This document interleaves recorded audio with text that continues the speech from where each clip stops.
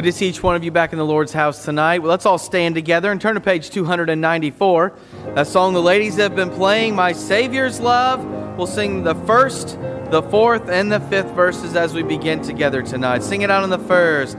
I stand amazed in the presence of Jesus the Nazarene, and wonder how he could love me, a sinner condemned unclean. How marvelous, how wonderful, and my song shall ever be. How marvelous, how wonderful is my Savior's love for me. He took my sins and my sorrows, He made them His very own. He bore the burden to Calvary and suffered and died alone. How marvelous, how wonderful, and my song shall ever be. How marvelous, how wonderful is my Savior's love for me. When with the ransomed in glory His face I at last shall see, 'twill be my joy through the ages to sing of His love for me. How marvelous, how wonderful, and my song shall ever be. How marvelous, how wonderful is my Savior's love for me. Amen. Amen. Well, we love Him because He first loved us. Amen. Sure thankful that you're here tonight. Enjoyed this morning and the ministry of John the Baptist, and looking forward to tonight as Brother Tim Quinlan, our youth director, preaches tonight. And so let's go to the Lord in prayer, ask God's blessing on our services. I'm going to ask Brother David Griffin if you would pray for us tonight, brother.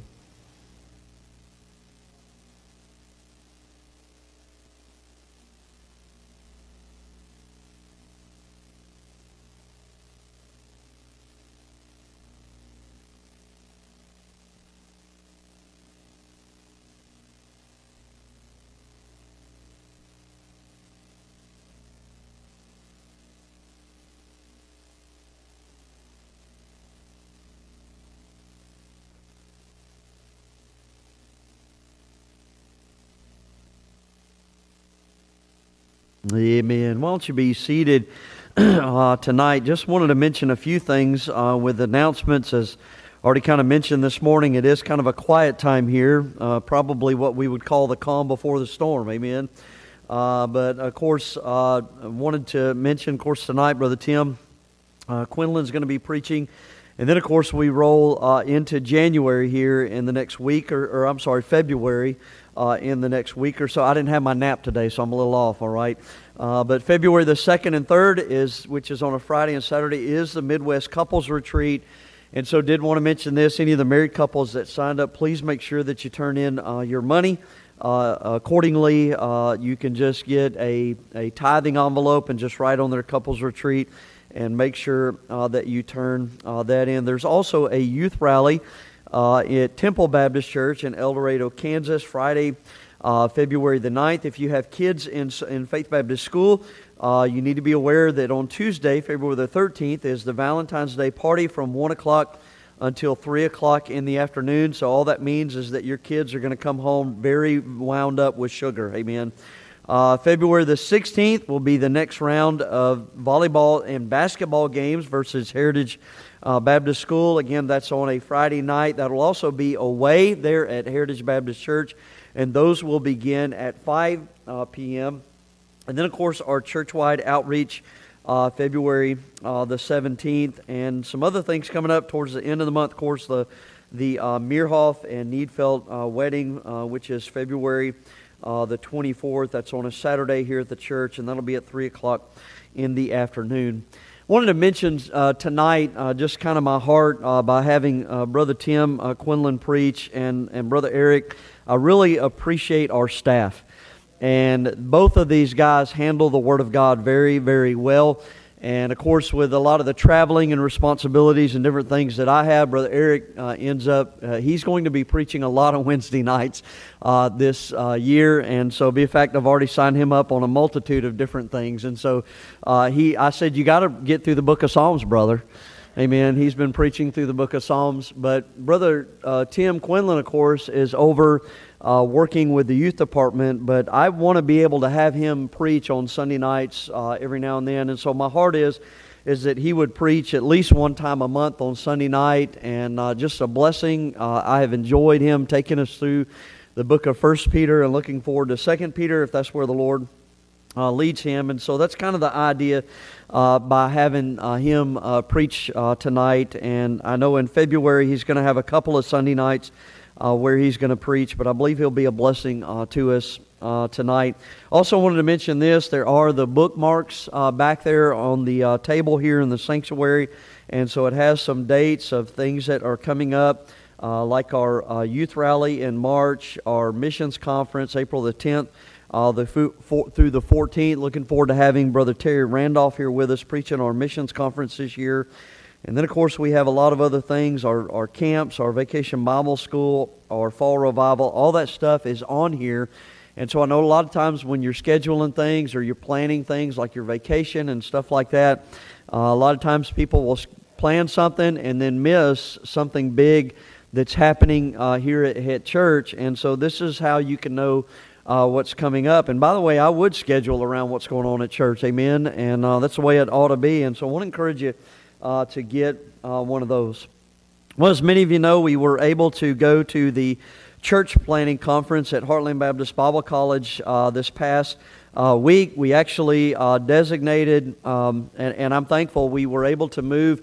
We were able to move up from giving $5,000 to giving $7,000, and we gave every bit of it away. Amen. And in fact, I'd said to somebody, I think a couple of times this morning, we were driving back Thursday night and listening to the services, and I looked over at Natalie and said, wish we had more money to give away. But I just wanted to share some things with you tonight. Before I get into this, I also wanted to mention this as well to our church, that we met as the board of directors there at Heartland Baptist Bible College, and we voted. There was a situation where we could pay off the last remaining amount of debt on the school, on one of the buildings that we had left to pay off, the Sam Davison Biblical Preaching Center. And so we voted as the board of directors to pay off the last remaining debt, and they paid it off that afternoon. And so Heartland Baptist Bible College, with 25 years of existence, is completely debt-free. And I just thought that was a real blessing. I told our Sunday school class, I second in the motion. I don't normally do stuff like that, but I was in on that one, amen. And I just thought that was really neat, and so I wanted to share that with you. Well, some of the church planners that we were able to give to, just read a few of them to you.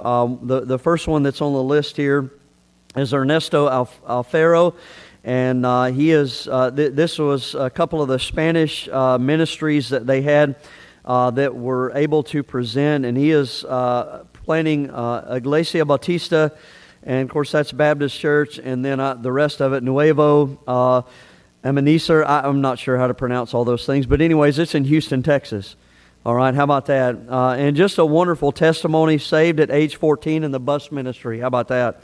And it's got a building and needs some material to update it and things like that. He already has 60% of his support from his sending church, and I think that was a really neat thing right there. But anyways, they're planning on starting this August, and we were able to give $500 towards that need. Another one that I really enjoyed was Brother Raymond Bell, and he is planning North Killian Baptist Church in Killian, Texas. If you don't know where that's at, it's actually, this is going to be right outside of Fort Hood there in Texas. And he is a black man, and he is a military man. And the reason that I mention those two things is only to say this: he's going to have a lot of open doors to reach the military where guys wouldn't. And so that's kind of his goal. They're actually starting in April. and he just has a tremendous. I actually saw his doctrinal questionnaire, and I'm like, we need to support this guy, amen. And in fact, let me say this tonight. I'd like to get it to where you trust me enough that maybe we could take on some of these guys for support, and then come back and report. Me personally, I have always wanted it to be where if you want support monthly, I want you to come. I want the church to get to know you and your family. But I also think it'd be good if we could just go ahead and do it, and then if they can get by, we'll take them on. But either way, there's a lot to discuss there. But I just thought that was that really burdened my heart. But he's starting in April. He needed a vehicle, and so we were able to give $800 towards that. I will also say this, that somebody did give them a 2015 van, and they were able to raise $57,000 that one time. And I thought, man, that's awesome right there. And so that was a real blessing there. And I was thinking, they need to let me present. Amen. I got a burden. Amen. I need a bigger Jeep things. Anyways. The next one was Austin Brown. He's planting Hope Baptist Church in Hoover, Alabama, which is a suburb of Birmingham. He's got 53% of his support already raised. They're starting in September. We were able to give $500 towards their need there. This was what I found was interesting. The city of Hoover, Alabama, a suburb of Birmingham, has a population of 90,000 and has no independent Baptist church. Pretty interesting. I'm just, we talk about the Bible Belt. Well, let me just help you with that. The buckle came off a long time ago, and churches need to be planted.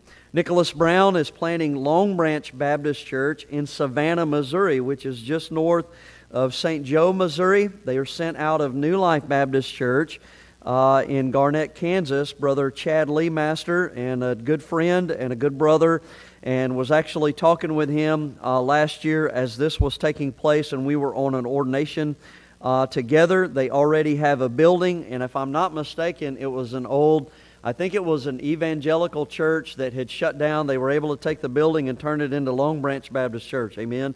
And so they've got that building. They were able to raise $42,000. We were able to give $800 towards that. Brother Del Hotel was there that we already support, and so we were able to give $500 towards their ministry as they're getting started. Sure thankful they got a house to rent over there in Santa Barbara, and excited about what the Lord has for them. Jared Estramato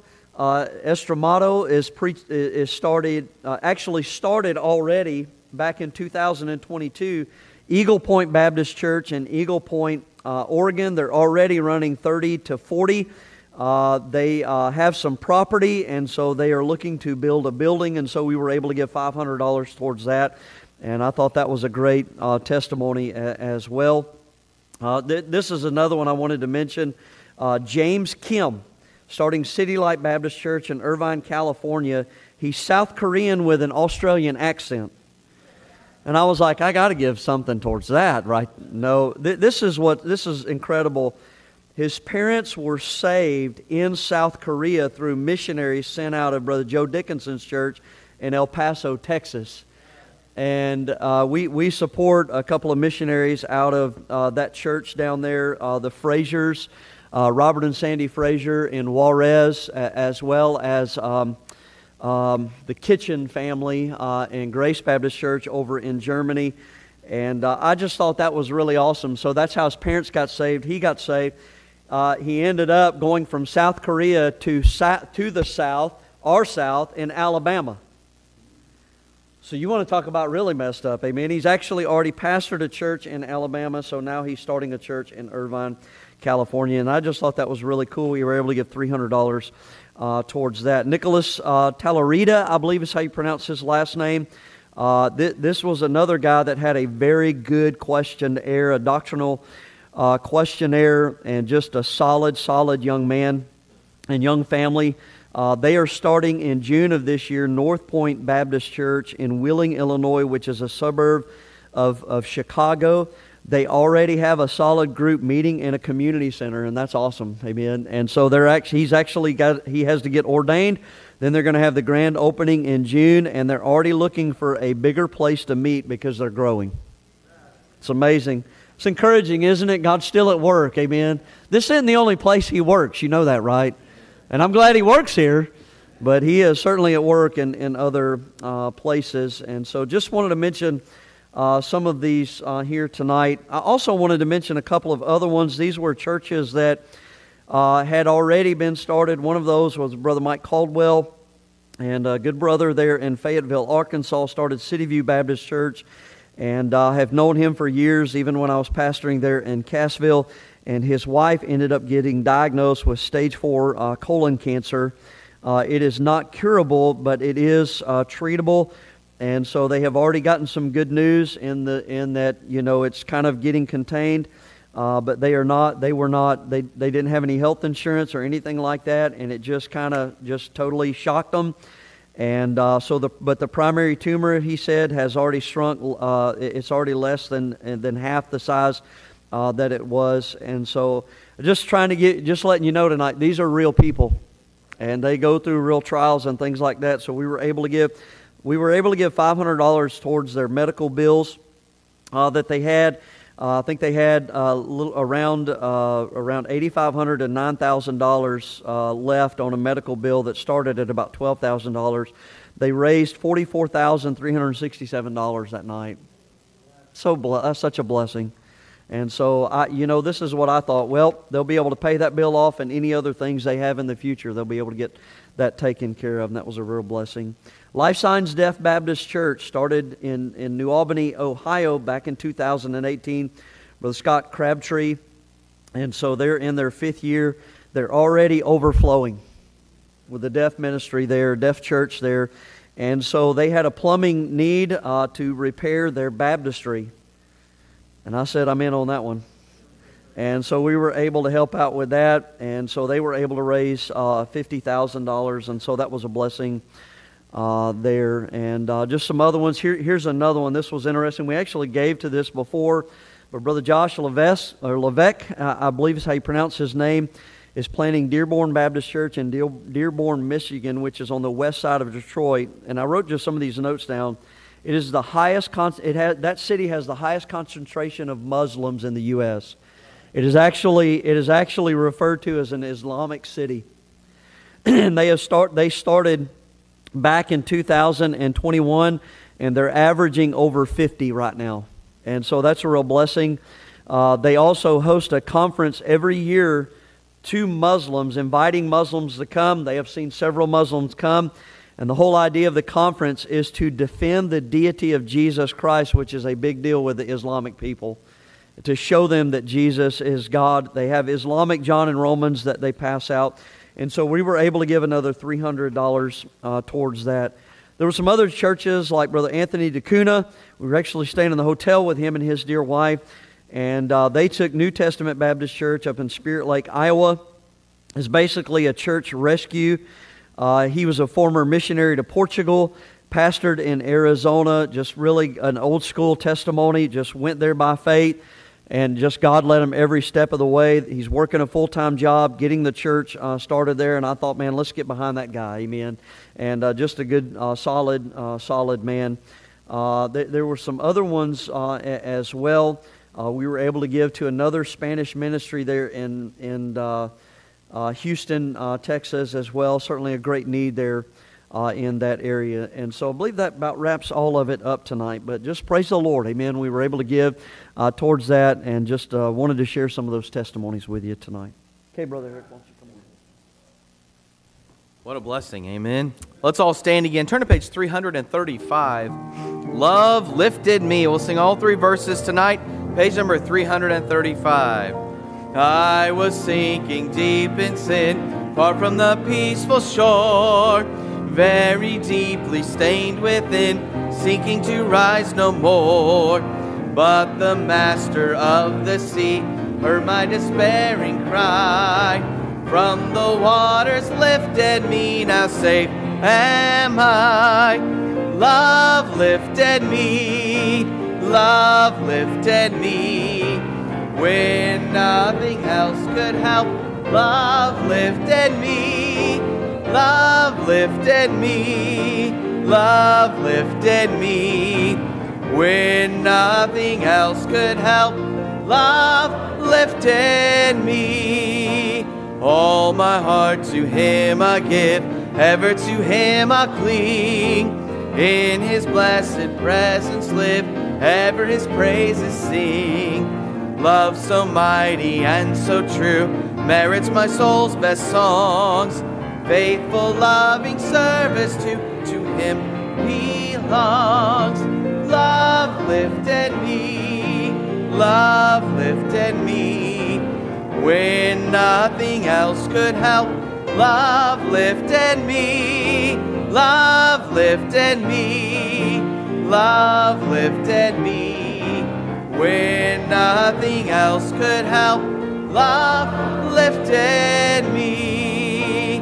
Souls in danger look above, Jesus completely saves.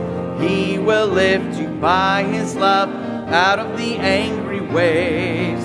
He's the master of the sea, billows His will obey. He, your Savior, wants to be saved today.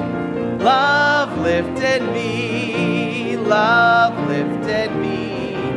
When nothing else could help, love lifted me, love lifted me, love lifted me. When nothing else could help, love lifted me. Well, amen. Praise the Lord for all He's doing. Thank the Lord tonight for everything He's done already today. Now we get a chance to give back to Him. Amen. I'm going to ask Brother Ethan, or Josh Whitney over there on the side, if you would pray for the offering tonight, please.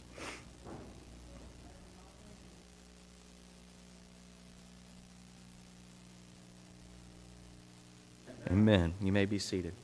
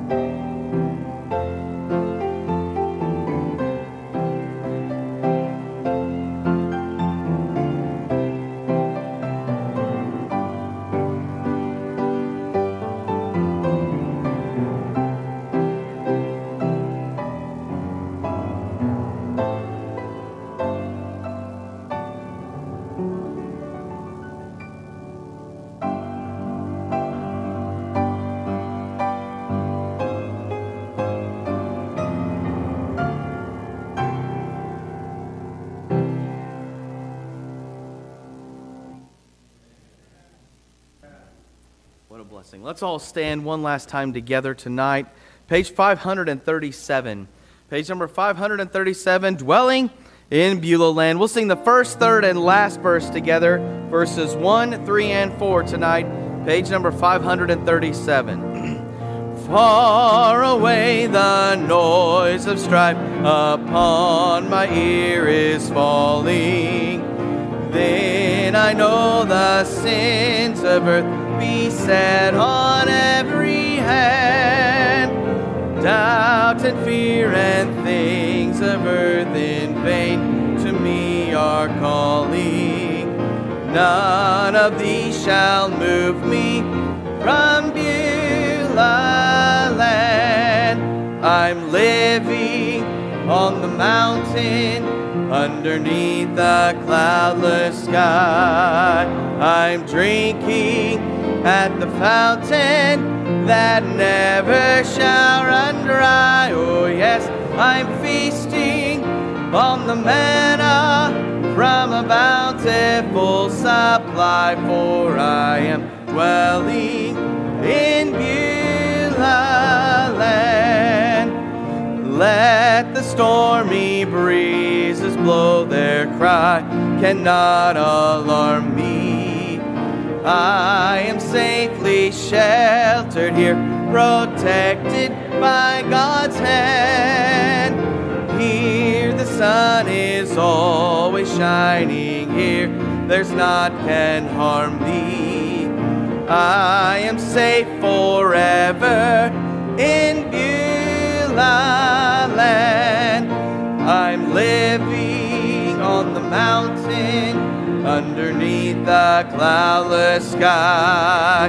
I'm drinking at the fountain that never shall run dry. Oh yes, I'm feasting on the manna from a bountiful supply, for I am dwelling in Beulah land. Viewing here the works of God, I sing in contemplation. Hearing now his blessed voice, I see the way he planned. Dwelling in the Spirit, here I learn a full salvation. Gladly will I tarry in Beulah land. I'm living on the mountain underneath the cloudless sky. I'm drinking at the fountain that never shall run dry. Oh yes, I'm feasting on the manna from a bountiful supply, for I am dwelling in Beulah land. Amen. You may be seated tonight. Just before the message tonight, we'll have a special from the men's quartet.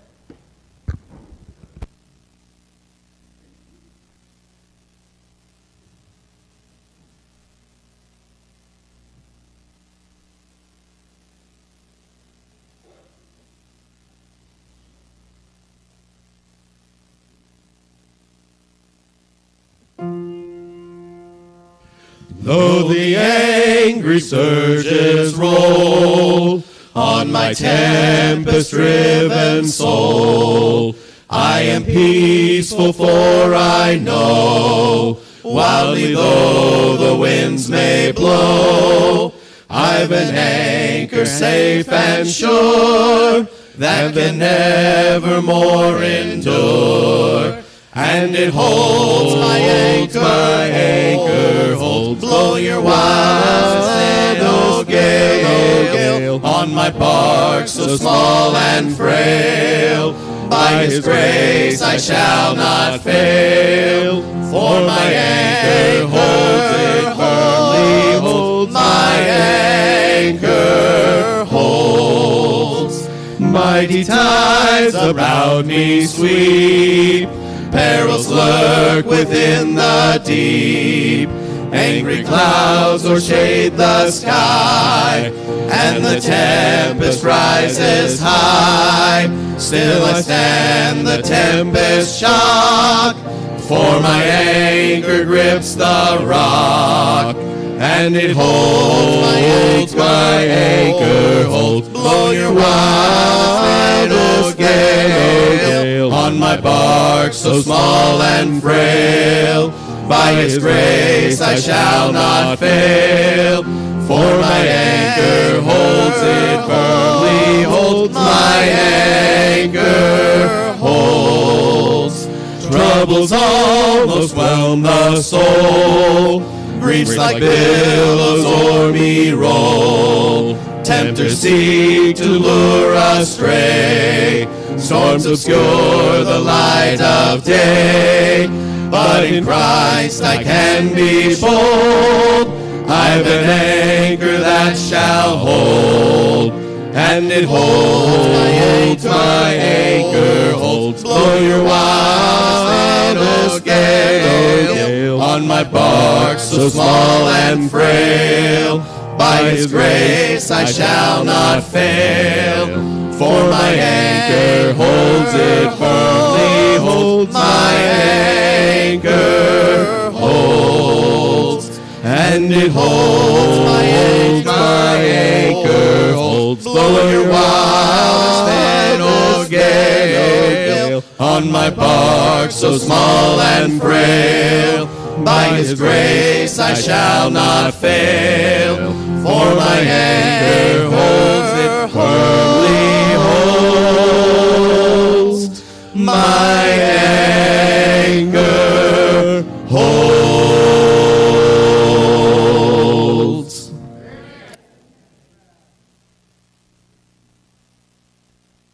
That was awesome. Yeah, man.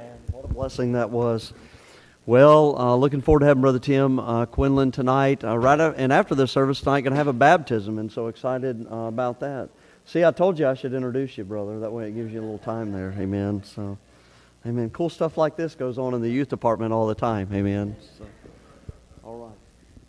Come on ahead, bro. I had to pick those up. It was going to bother me all service. I thought, well, you know, they're in a spot where not very many people could see them, but I'm sure someone could, and they would also be bothered by it. So, all right, 2 Peter. As I've said before, I'm so thankful for every opportunity to preach, and I'm thankful to Pastor for trusting me enough to preach the Word. Of course, we don't ever want to take the Word of God for granted. So, I'm excited. You know, we finally have gotten through 1 Peter. It only took like 3.5 years. And we're getting into 2 Peter. It should go by a lot quicker. It's a much shorter letter. But I'm excited. And it's one of those things where, you know, I'm looking at this going, well, obviously we have to go into 2 Peter after we finish 1 Peter. But when you really get into it, 2 Peter doesn't have a whole lot to do with 1 Peter. I mean, there's some similarities here and there, but really it's a lot or much more like Jude and James than it is 1 Peter. There's a lot of material and content, doctrine that's kind of between all three of those books. In fact, most commentaries, if you find a commentary series or something, they will combine Jude and 2 Peter oftentimes into a volume. And I was, you know, when I first started looking through 1 Peter, I thought, well, I'll just get a commentary. Surely there'll be like a combination, 1 and 2 Peter. You see that a lot. But no, it's always 1 Peter, and then a completely separate volume has 2 Peter and Jude in it. And of course, I already preached through Jude quite a while ago. So, but I felt like this was just where the Lord would have us to go through here. There's so much even in 2 Peter that's important for us today. And so that's where we're going to be over these next several months. And of course, as many of you know, my habit at the beginning of a book is to kind of explore the background and give some introduction to it. The reason for that is so that we can kind of all be on the same page. We all know kind of the thought process behind the writer and behind some of the things that he's addressing, some of the issues that were arising and things like that. And I think like this is especially helpful for New Testament letters. A lot of Paul's letters and Peter and, of course, John and others, they were writing oftentimes to deal with very serious doctrinal problems and that were arising in the first century church. And what we see is that the same problems they faced in the first century are the same problems often that we face today in our church. So I feel like if we can understand the overall theme and the elements from the outset, we can grasp what is often termed the timeless truths contained therein. On top of that, really we're just going to be looking at the first two verses this evening. On top of kind of doing that, I don't know that we want to start a book and then basically we'd have to take half the first chapter, and as Peter did in his first epistle, he jumps right into the deep end from the get-go here, and so I felt like an introduction would be appropriate. We can kind of go through all of that. There are wonderful doctrinal and ethical truths in this letter, and I'm excited to get into it. So if you would please stand, we're in the second epistle of Peter, chapter 1, and we're going to read just the first 2 verses. He says, Simon Peter, a servant and an apostle of Jesus Christ, to them that have obtained like precious faith with us. Oh, that's such an awesome statement. Through the righteousness of God and our Savior Jesus Christ, grace and peace be multiplied unto you through the knowledge of God and of Jesus our Lord. And we're going to see that throughout this book, him talking about knowledge, because we can know God. We can know that we're right with God. We can know what God expects of us. So we're not going to bore you, I hope, with all the minutia of dates and research and scholarship and all that, but there are some things we need to understand about this letter. So let's pray. Lord, thank you for your word. Thank you for this time we have together. I pray that we would not make light of it, and certainly we trust that your word will not return void. Pray you bless all that goes on here, that your Spirit would be here, that you would be honored and glorified through what happens here tonight. Pray all this in Jesus' name. Amen. You may be seated. Thank you for standing. You can read all sorts of different scholars and commentators on any given book of the Bible and find a multitude of beliefs and ideas about inspiration and translation and inerrancy and things like that. I'm going to tell you from the start that we hold to a verbal, historical, grammatical, literal view on the Word of God.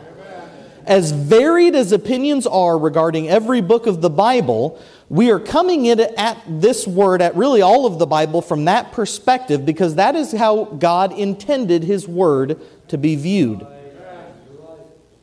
And all those opinions about the various books of the Bible, out of all of them, 1st and 2nd Peter stand out. These 2 letters have been termed the storm center of the New Testament. One man called 2 Peter in particular the ugly stepchild of the New Testament. If you try to do some serious study on this letter, you're going to read all sorts of critical scholarship that casts doubts on it.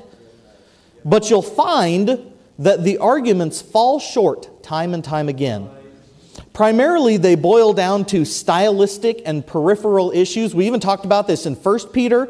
I'm pretty sure we even talked about this in Jude as well. So often, most of your, what would be termed critical scholarship, those who are going towards Bible interpretation from a critical viewpoint, from a denial-type viewpoint, that would say, well, we don't believe this is really the Word of God because of all these reasons, and they try to give all sorts of reasons, but most of those reasons are boiled down to, well, the style isn't really quite the same, or this vocabulary, I mean, come on, could Peter, a lowly fisherman from Galilee, have this kind of vocabulary? Those are the kinds of arguments that they come up with, but the fact of the matter is, that's not evidence.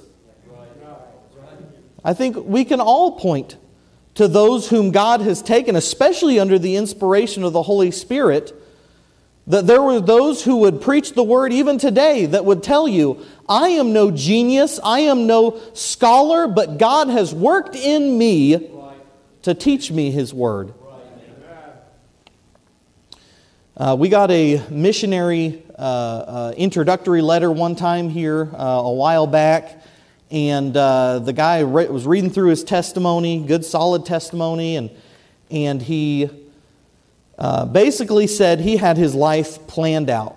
He was getting into academia. He was, he didn't really say this, but I gathered from how he was writing, because it was a very kind of high style of writing, and I'm thinking, this guy has certainly some vocabulary and some intelligence to him, and he was getting into going through years and years of school, not just like a 4-year undergraduate program, but he was going to be doing more than that, and he was going to be doing all those kinds of things, getting into science and things like that, And he wasn't even going to think about getting married or meeting somebody till he was in his 30s, and that was his life.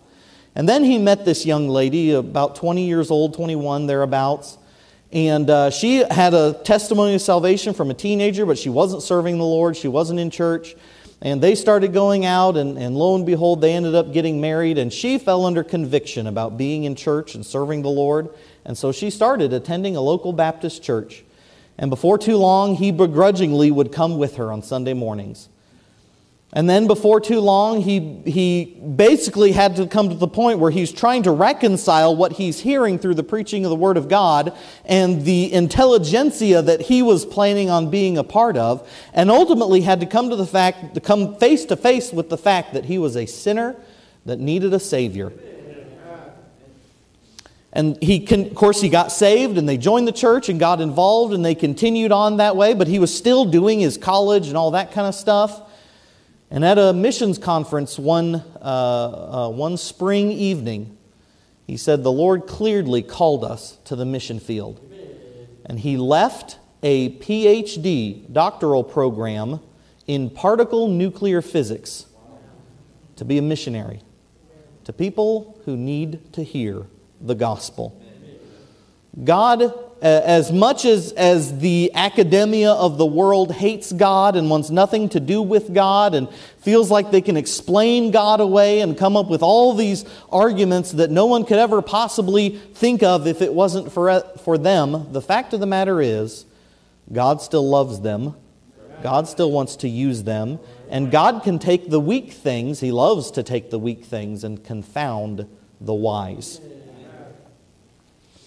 So those arguments really just boil down to nothing.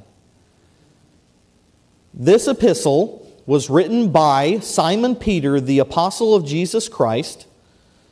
Some argue that, well, maybe it was someone else writing later, using Peter's name to have that authority, kind of as a pseudonym type thing. But again, the evidence just isn't there. Simon Peter, the apostle, wrote this letter under inspiration from the Holy Spirit. But look at verse 1. Look what he calls himself. He says, a servant and an apostle. This wording is not often used in the New Testament. In fact, most other instances where it is used, Paul uses it in Romans and Titus, I believe. But again, it's a little different. This is the only time where it specifies servant and apostle in the same phrase of Jesus Christ. Throughout the New Testament, the word servant, when you see that, that's the Greek word doulos, has the connotation of a slave. That's not just a hired hand. He's not just a butler or something like that. No, he's a slave. It's one who is totally owned by a master. Peter is acknowledging his absolute submission to and ownership by Christ. At the same time, Peter calls himself an apostle. Apostle in the Greek literally means a sent one. One who is sent, specifically one who is sent with a message. Though he was only a slave, he had been sent on a mission by his master with a message. You know what that means? While he had no authority in and of himself to write this letter and command what he is commanding, his master does. When Caesar sent a slave with a message, those to whom he was sent had no choice but to offer him the same respect that Caesar commanded. We could go to Matthew chapter 21 and see the same principle at work in the parable of the vineyard, that the owner of the vineyard would send his servants and send his son, expecting that the husbandman of the vineyard would give them the same respect that they would give the owner. And of course they didn't, and he destroyed them. We could look back to 2 Samuel chapter 10. When the king of Ammon died and his son took over, David sent his servants as ambassadors to the king to comfort him and show some solidarity in his father's death, because that king of Ammon and David had been close allies. And his son took his servants and stripped their beards and cut their clothes and treated them shamefully, the Bible says. And David treated it, rightfully so, as if they had done it to David himself. This is a principle that has held true throughout history. Even today, governments expect that ambassadors are given the same treatment that the leader of their country would be given. When a government, when a king, when a powerful or wealthy individual sends an ambassador, in this case an apostle, that person and his message are to have the same consideration given to the king or the governor. Peter says, I'm just a slave, but I'm a slave with a message from a very important person. What's somewhat unclear are the recipients of the letter. It's not addressed to a church or a group of churches in a particular area. It's not addressed to an individual. It is addressed to them that have obtained like precious faith with us. Now we're going to see throughout the letter that it's likely written much like his first letter to a more Gentile Christian audience. Probably among the same churches that he had written his first letter to. We'll see some evidence for that later on in the letter. Some say, well, there aren't as many Old Testament Jewish imagery like he uses in the first letter, but there are Old Testament references like Noah there in chapter 2, but it isn't replete with Jewish imagery like the first letter. And a lot of people would say, well, this letter was written to Christians in general. Of course, that does happen throughout the New Testament, as with like the book of Jude and James. And I wouldn't necessarily have a problem with that. Of course, the term often used is Catholic, that it's a Catholic letter, meaning universal. Of course, I'm not a big fan of that term anyways. But ultimately, though in the grand scheme of things, being part of the canon of Scripture, it was certainly meant for all Christians, as much as every word of Scripture was meant for all Christians. I think Peter did write this letter to a specific group of people who were dealing with some of the doctrinal errors and false teachings that were spreading throughout churches in that day. Pardon me. I would tend to think it'd be more to a more specific group of Christians, not necessarily just Christianity at large, because of what we'll see later on in the book. I mean, Peter clearly has knowledge of those to whom he is writing. In verse 12 of chapter 1, he acknowledges that his readers know what he's about to tell them. In chapter 2, he gets very specific in his warnings to them. He mentions that this is the second epistle they had received from him, and some would say, well, that doesn't necessarily mean that the first epistle would have been the first book of Peter. I mean, because it was common for apostles to write letters back and forth. Even Paul has other letters that we don't have that aren't in Scripture. But with all of that, even in chapter 3 in particular, he refers to his readers as beloved. So while we don't maybe know exactly who this letter was written to, it did have a specific audience with real doctrinal and spiritual problems that needed addressed. Like we saw in 1 Peter, this letter was probably written in the mid to late 60s AD. Of course, we've talked about how that tradition holds Peter was killed. He was crucified under the direction of Emperor Nero, who died in 68 AD. While I'm not one to bow to the tradition too much, that's one of those areas I think is we can be pretty certain of. And the persecution Peter references in his first letter is most likely the empire-wide persecution that started around that time, much of it under the Emperor Nero. So it likely would have been written shortly before his death in the mid to late 60s AD. Here's my favorite part. 2 Peter belongs to two different classes of literature. The first is the letter. We see a lot of that in the New Testament. It follows the normal style of a first century letter. We've gone over that before, but it's also, the second class is almost a testament, a farewell speech. I think we'll see that throughout this letter. Probably most of us have heard the term a last will and testament. And I don't know that we could necessarily say this was his last will and testament, but it was certainly a farewell speech to those he loved. In chapter 1 and verse 14, he says, knowing that shortly I must put off this my tabernacle, even as our Lord Jesus Christ hath showed me. He recognizes that his time on this earth is short. And it's not just, well, we don't know the day or the time. No, he's acknowledging, I'm going to be dead soon. My time is very short, he's saying. Many have called this letter a summary of Peter's ethical and doctrinal teaching.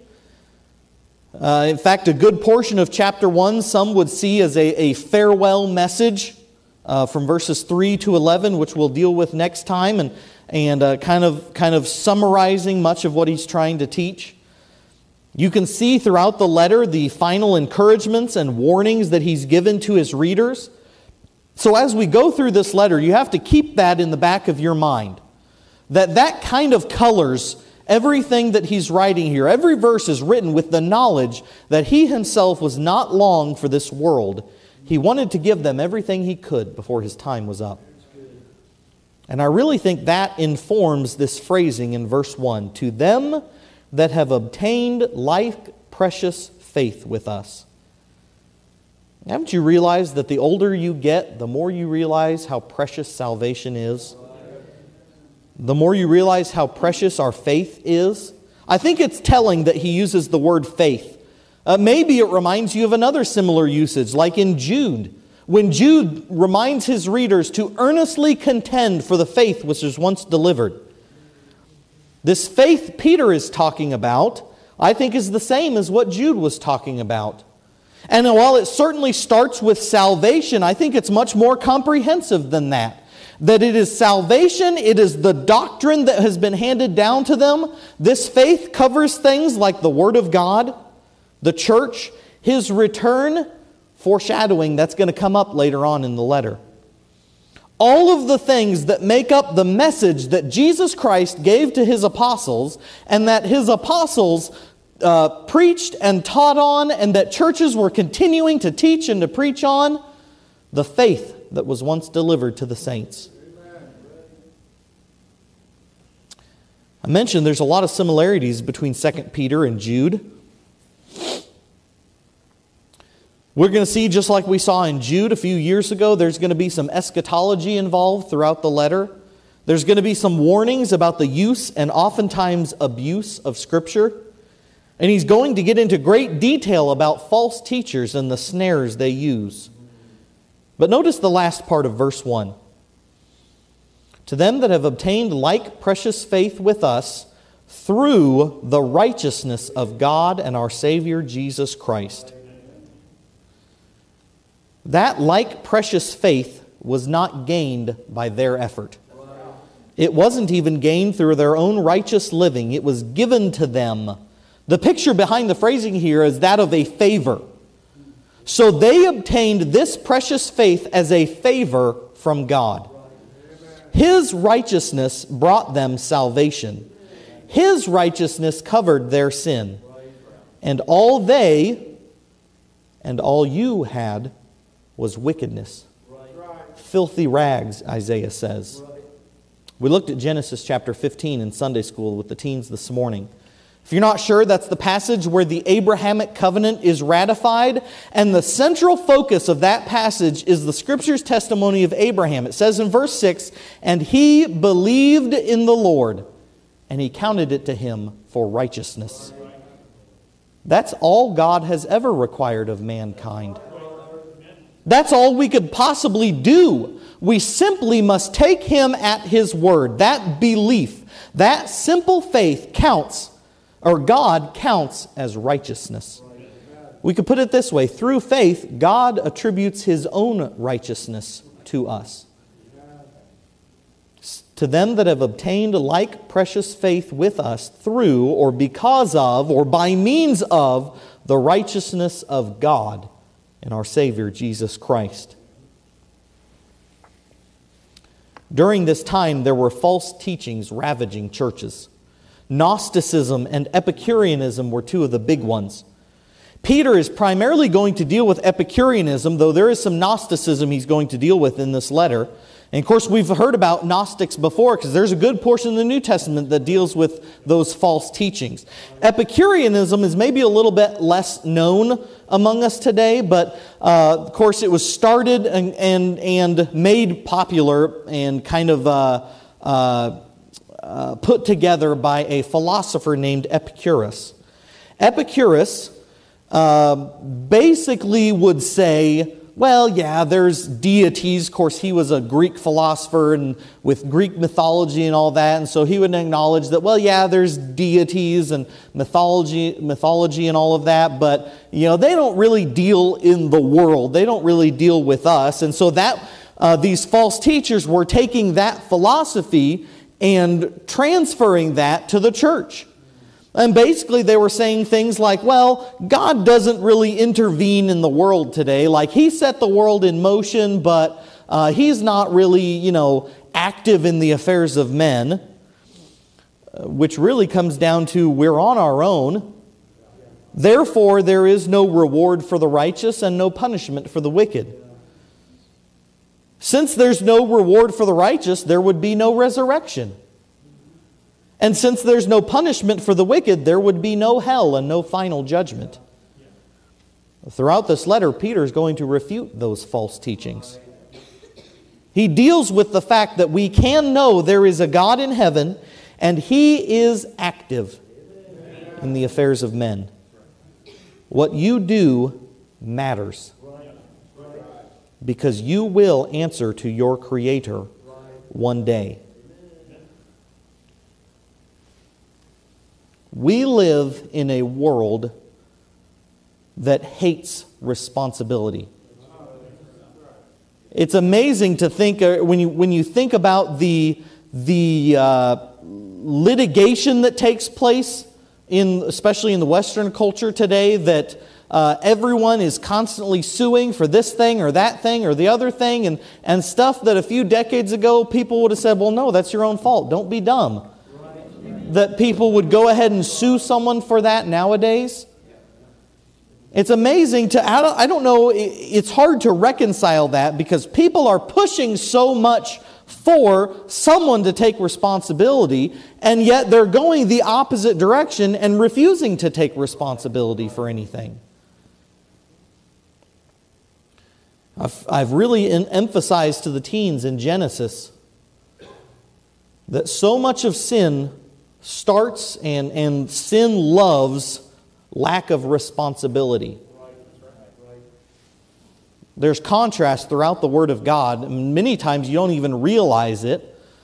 We've seen things like in Genesis chapter 3, Adam and Eve, they sinned, they broke God's law, and though God had to confront them about it and prod them about it and question about it, ultimately they admitted, and I did eat. They admitted their wrong, they admitted their sin, and they were able to come forward from that. And then you have Cain in the very next chapter, who is living rebelliously in his heart before God. He's trying to go through the motions and do the sacrifices and all of that, but his heart is not right with God.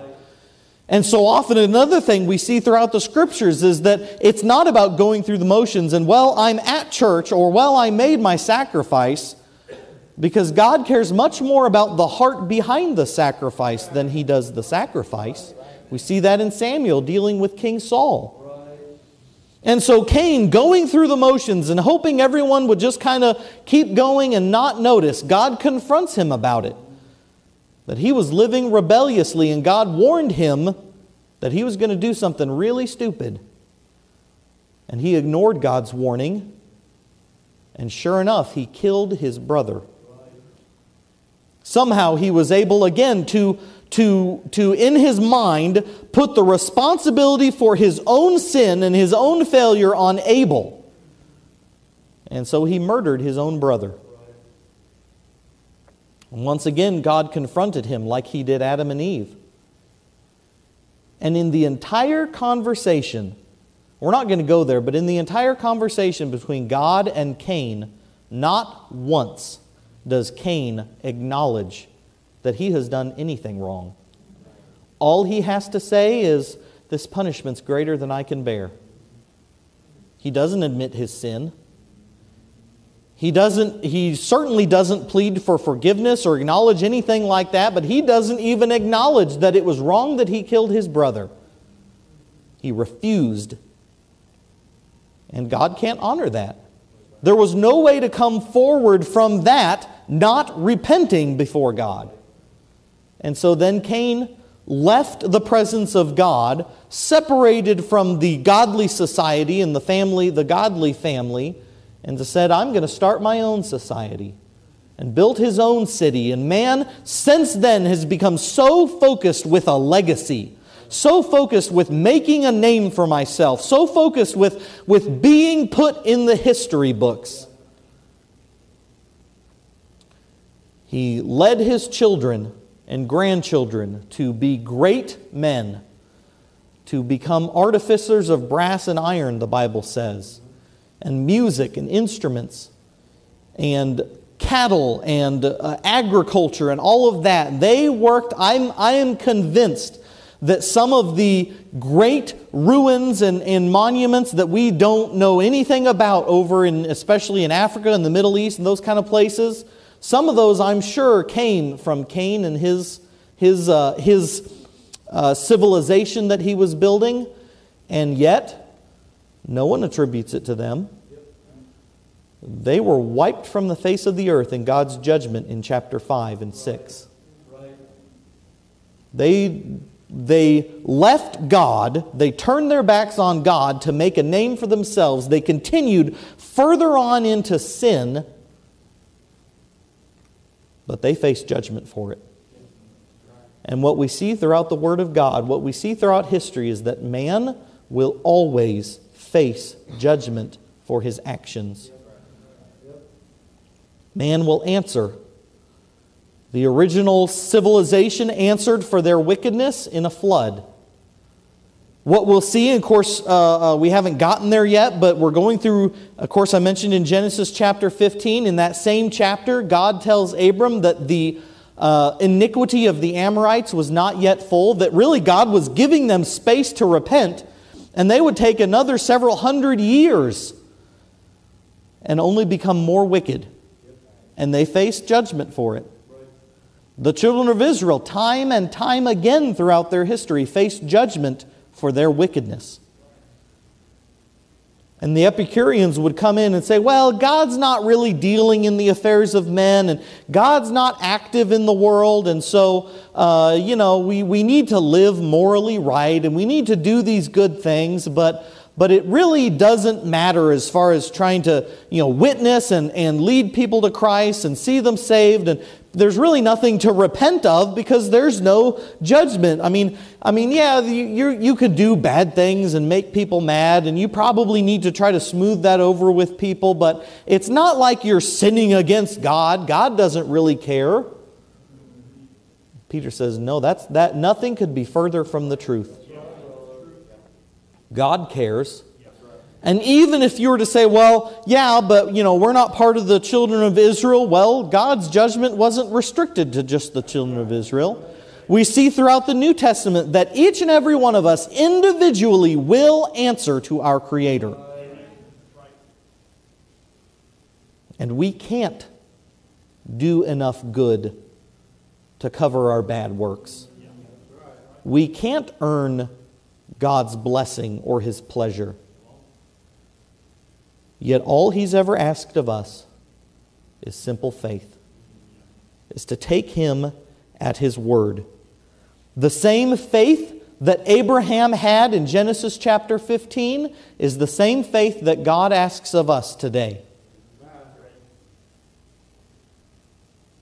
And yet if we don't give it, we will still answer to God. And there will be an eternal punishment for our sin. Peter's going to deal with all of this. That the false teachers would face destruction just like the old world faced destruction, and yet Noah and his family were saved. He deals with that in chapter 2. He deals with Sodom and Gomorrah being turned into ashes because of their absolute wicked living. And he says they were made an ensample unto those that after should live ungodly. He even calls Lot just and righteous. going through Genesis in the teen department on Sunday mornings, I have had to be very careful about, we're getting to that section where we're dealing with Abraham and Lot, and we've already dealt with their split, how that Lot looks upon the great land and says, I want that stuff, and Abraham is living by faith and ultimately recognizes that this whole land is his anyways, so he doesn't have to fight for it. Whereas Lot was living by sight. And he looked at the well-watered plains, and before too long, in fact, the very next chapter, he pitched his tent towards Sodom, and the very next chapter, he was living in Sodom. And he, I think, felt some judgment, some punishment from that when the invading kings came in and took them captive, which drew Abraham and the men that were with him into the conflict. And I love the Bible's. People say, oh, the Bible's boring. No, it's not. You know what the Bible calls, what Genesis chapter 14 calls the battle that Abram and the men that were with him? It says, after they returned from the slaughter. It wasn't just, they were victorious, they won the battle. It says it was so bad it was a slaughter. But even Abram and Lot, though they were just and trying to live for the Lord, they face judgment from time to time. Next week, we're going to get into chapter 16 in Sunday school, where Sarah's going to say, well, I'm too old, so take my handmaid Hagar.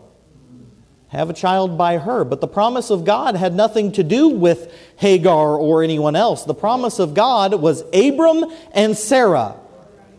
We've already seen God protect that when they went down into Egypt and concocted a scheming lie to try to protect themselves. And after the events of chapter 15, the ratification of the Abrahamic covenant that God would make this covenant, this legally binding contract. We talked about how that the animals were cut in half and set on their pieces apart from one another. And so it was a custom in that day that all of the parties to the contract would walk in between those cut up animal pieces. And the idea was, if I don't fulfill this contract, let this happen to me. But Abram didn't walk through the pieces. Only God in the burning lamp passed between the pieces.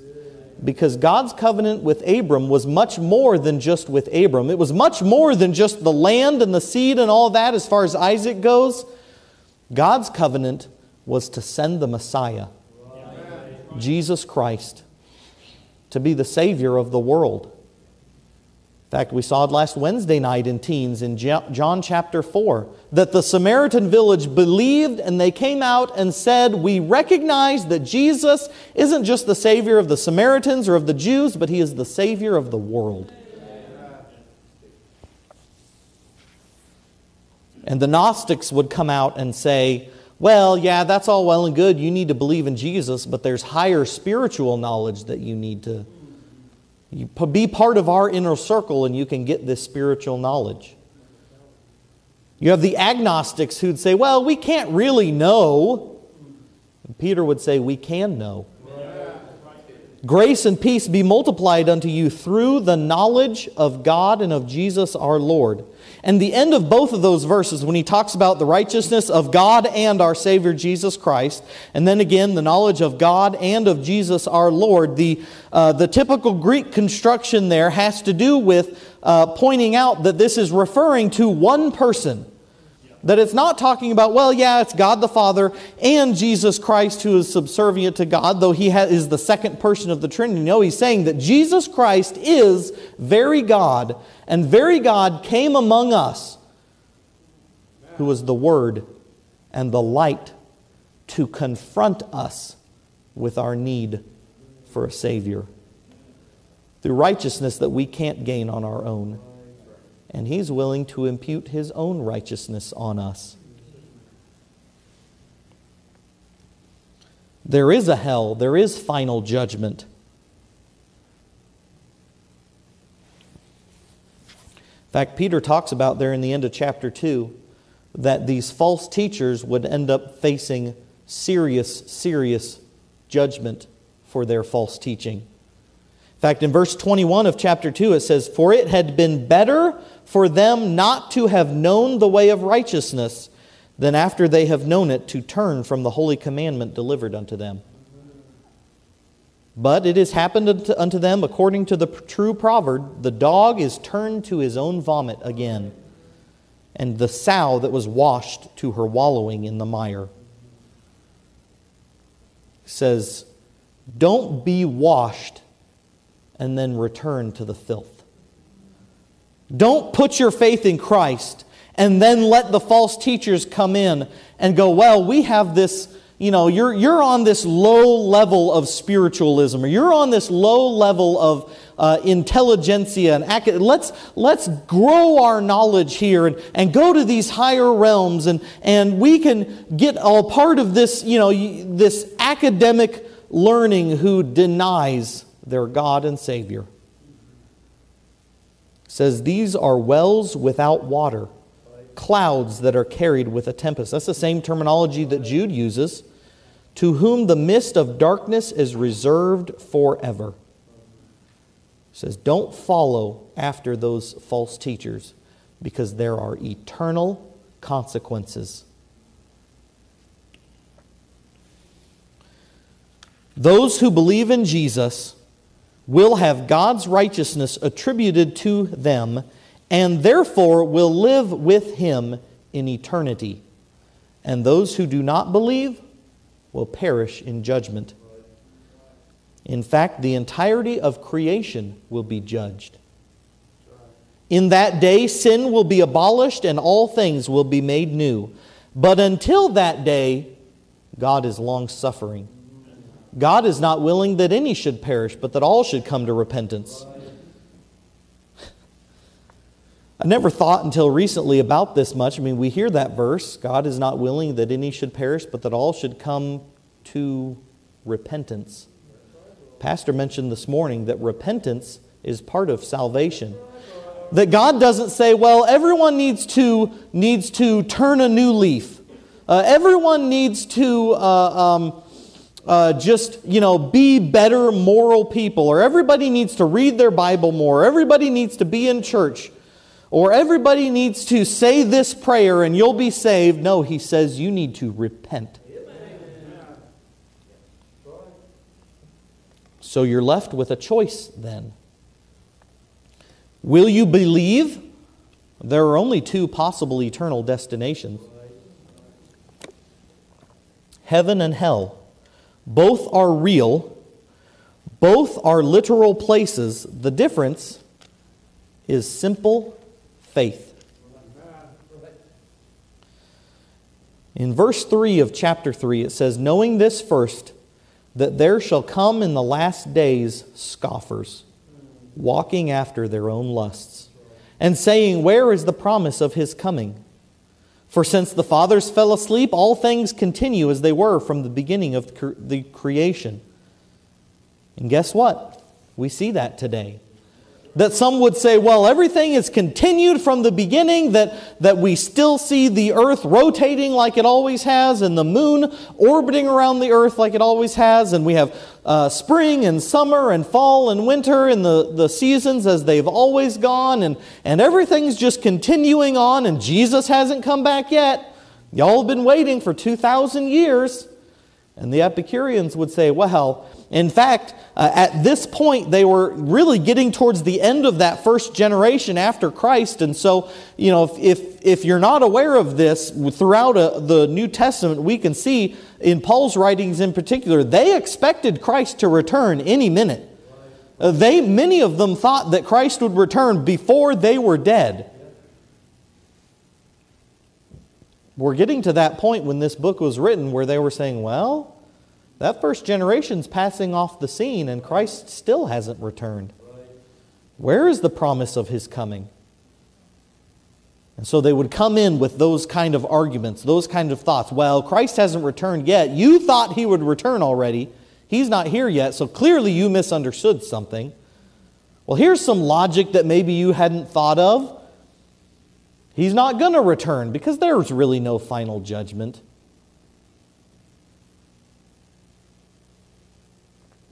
Verse 5 says, "For this they willingly are ignorant of, that by the word of God the heavens were of old, and the earth standing out of the water and in the water, whereby the world that then was, being overflowed with water, perished. But the heavens and the earth which are now by the same word are kept in store." Do you know how I know that God is active in the world today? Because it is His power that sustains the universe. The universe that has been corrupted by sin, reserved unto fire against the day of judgment and perdition of ungodly men. And I love verse 9. "The Lord is not slack concerning His promise." Because not only is Peter going to denounce these false teachers throughout this book, he's also going to remind them of the truth of God's Word. That God will always keep His promises. We saw that again in Genesis chapter 15 this morning, that the covenant that God made to send His Son, to send the Messiah, had nothing to do with Abraham, had everything to do with God and His promises and His certainty. We see throughout the Scriptures, time and time again, where God's promises appear to be in jeopardy. God told Abram that his descendants would pass through a time of great suffering and slavery in a foreign land. That when this horror of great darkness came upon Abram, and all of this ceremony, if you will, was taking place, God was showing him some terrible things that would happen. But in spite of the terrible circumstances, in spite of the suffering, in spite of the death, God's promise was never in doubt.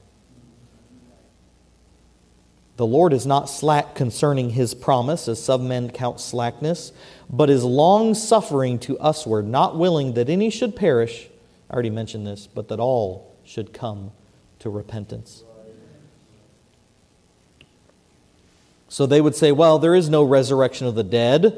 Verse 10, "But the day of the Lord will come as a thief in the night, in the which the heavens shall pass away with a great noise," so that what we'll see is that Jesus, and probably most of you would know this, but Jesus will return and He will take up those who've trusted in Him into heaven. And of course we could go to Revelation and talk about how that the tribulation time would come, but after that tribulation time that God will judge all.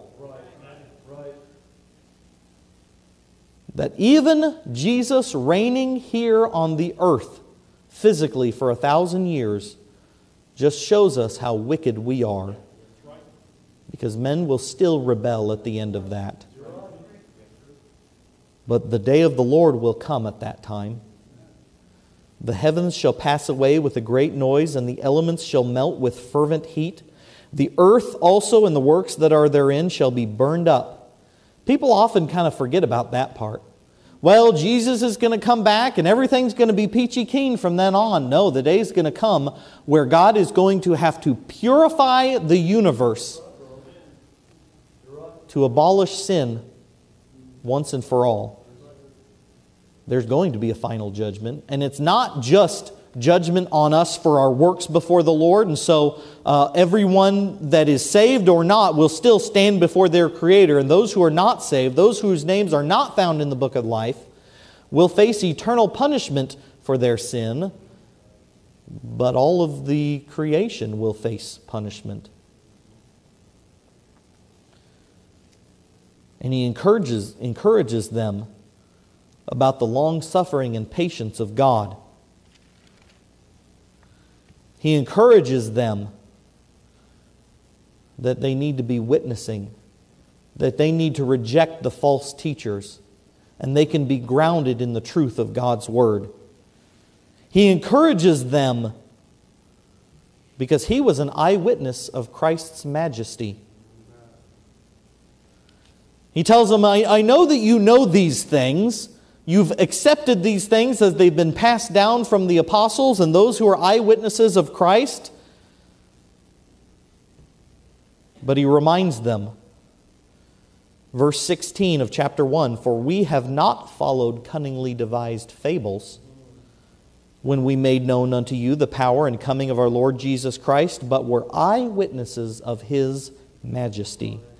For He received from God the Father honor and glory when there came such a voice to Him from the excellent glory." We almost got to that this morning, and Pastor stopped just a couple verses too soon. When Christ was baptized, "This is my beloved Son, in whom I am well pleased. And this voice which came from heaven we heard when we were with Him in the holy mount." Remember, Peter was up in the Mount of Transfiguration. He truly saw Christ glorified on this earth. He's also going to encourage them that the Word of God is true and real and worth trusting. Verse 19 says, we have also a more sure word of prophecy, whereunto ye do well that ye take heed as unto a light that shineth in a dark place until the day dawn and the day star arise in your hearts, knowing this first, that no prophecy of the Scripture is of any private interpretation, which is what the false teachers were doing, which is what false teachers are doing today. That they're going around and saying, well, Christ appeared to me and came to me in my room in a vision in the night. No prophecy of the Scriptures of any private interpretation. That, well, God showed me this from this verse, from this passage, and you look at it and go, I don't think that's saying what you're thinking it's saying.